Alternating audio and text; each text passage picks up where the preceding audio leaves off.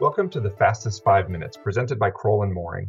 We are your co-hosts for this edition, Peter Eyre and Yuan Zhou, bringing you a biweekly summary of significant government contracts legal and regulatory developments that no government contracts lawyer or executive should be without. Yuan, over to you to get us started with our first item. Thanks, Peter. On June 9th, OMB released Memorandum M-23-16, which updates prior OMB memo M-22-18. Now, the original memo was published in September of 2022, and it required all federal agencies and their software producers to comply with the NIST Secure Software Development Framework, NIST SP 800-218, and the NIST Software Supply Chain Security Guidance, whenever third-party software is used on government information systems or otherwise affects government information. Now, the updated OMB memo extends the deadline by which agencies must collect attestation letters from software producers certifying compliance with the NIST guidance. The due date for the attestation letters now hinge on the publication of a common attestation form.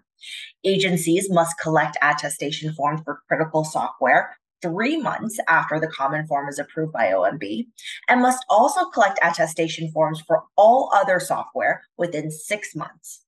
The updated memo also clarifies that attestation forms are not required for open source software, even if that software is proprietary. OMB explained that such software is given to the public for free, and there's no opportunity for the government to negotiate with the software producer, making it not feasible for agencies to obtain attestations. Moreover, the updated memo gives agency CIOs the authority to designate software that's developed by federal contractors as agency-developed software. Now, to do so, the CIO has to determine if the agency's specifications and supervision of the contractor were sufficient to ensure that the contractor used secure software development practices throughout development. Now, this designation is important because agency-developed software does not require an attestation. And finally, the updated memo provides guidance on the use of plans of actions and milestones when a software producer cannot attest to compliance with the NIST guidance. It requires the software producer to specifically identify the practices to which they cannot attest, document the practices they have in place to mitigate risks, and submit a POAM to the agency. The agency must then find the POAM satisfactory and concurrently seek an extension of the deadline for attestation from OMB. So significant extended deadlines here, but companies providing software or products should still continue working towards compliance with NIST guidance. Peter, back to you. Great. On June 9th, DoD issued a proposed rule to update the DFARS to supplement the FAR implementation of revisions to the Buy American Act as contemplated by the President's executive order titled Ensuring the Future is Made in All of America by All of America's Workers.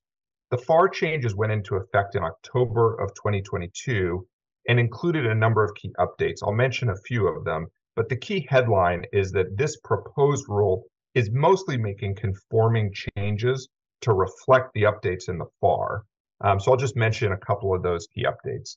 Initiating a staged increase in the percentage cost of domestic components to qualify as domestic end products and construction materials from the current 55% to 60%, and then to 65% in 2024 and 75% in 2029. There are some exceptions.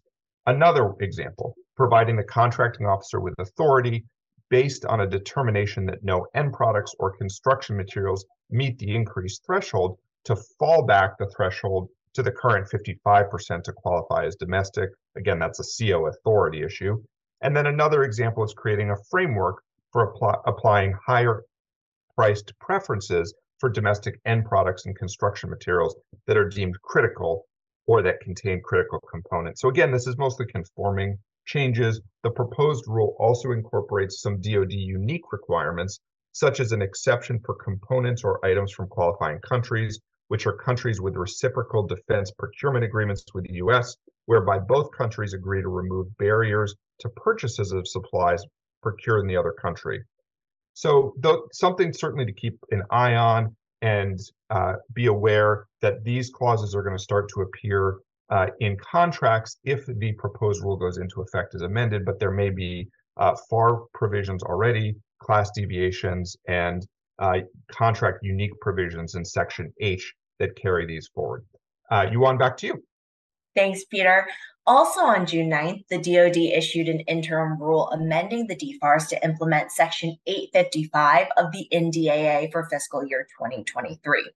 Section 855 prohibits the use of DoD funds to knowingly procure any products that are mined, produced, or manufactured wholly or in part by forced labor from the Xinjiang Uyghur Autonomous Region. And it requires offerors and awardees to make a good faith effort to determine that forced labor from the XUAR will not be used in the performance of a DoD contract. Section 855 further repealed Section 848 of the fiscal year 2022 NDAA, which also addressed a forced labor issue from the XUAR, including Section 848's requirement for a certification from offerors, certifying that a good faith effort was made to determine that forced labor from that region was and will not be used in contract performance. So a quick update there. And Peter, back to you. Great. One final note. On May 15th, the ASBCA issued an instructive analysis of its jurisdiction to hear monetary and non-monetary claims. This was the J&J maintenance decision that was issued in May. Partially granting a government motion to dismiss, the board explained that if a contractor does not seek monetary relief in its claim to the contracting officer, then the contractor cannot seek monetary relief on appeal to the board. In addressing the contractor's claim for contract interpretation, however, the board denied the government's motion to dismiss and held that where a contractor can reasonably articulate significant consequence of its claim other than the recovery of money, the fact that the claim may also have a financial impact on the parties does not strip the board of jurisdiction. We released a detailed client alert about this. If you're interested, there's a lot there and certainly some important practice tips there.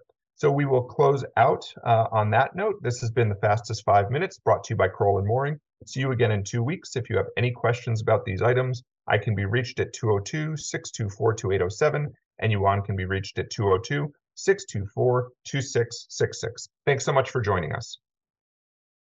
The Fastest 5 Minutes podcast is brought to you by Crowell Moring LLP. Subscribe on Apple Podcasts, and if you enjoy our show, please leave us a review. You can find more information at crowell.com/govconpodcast.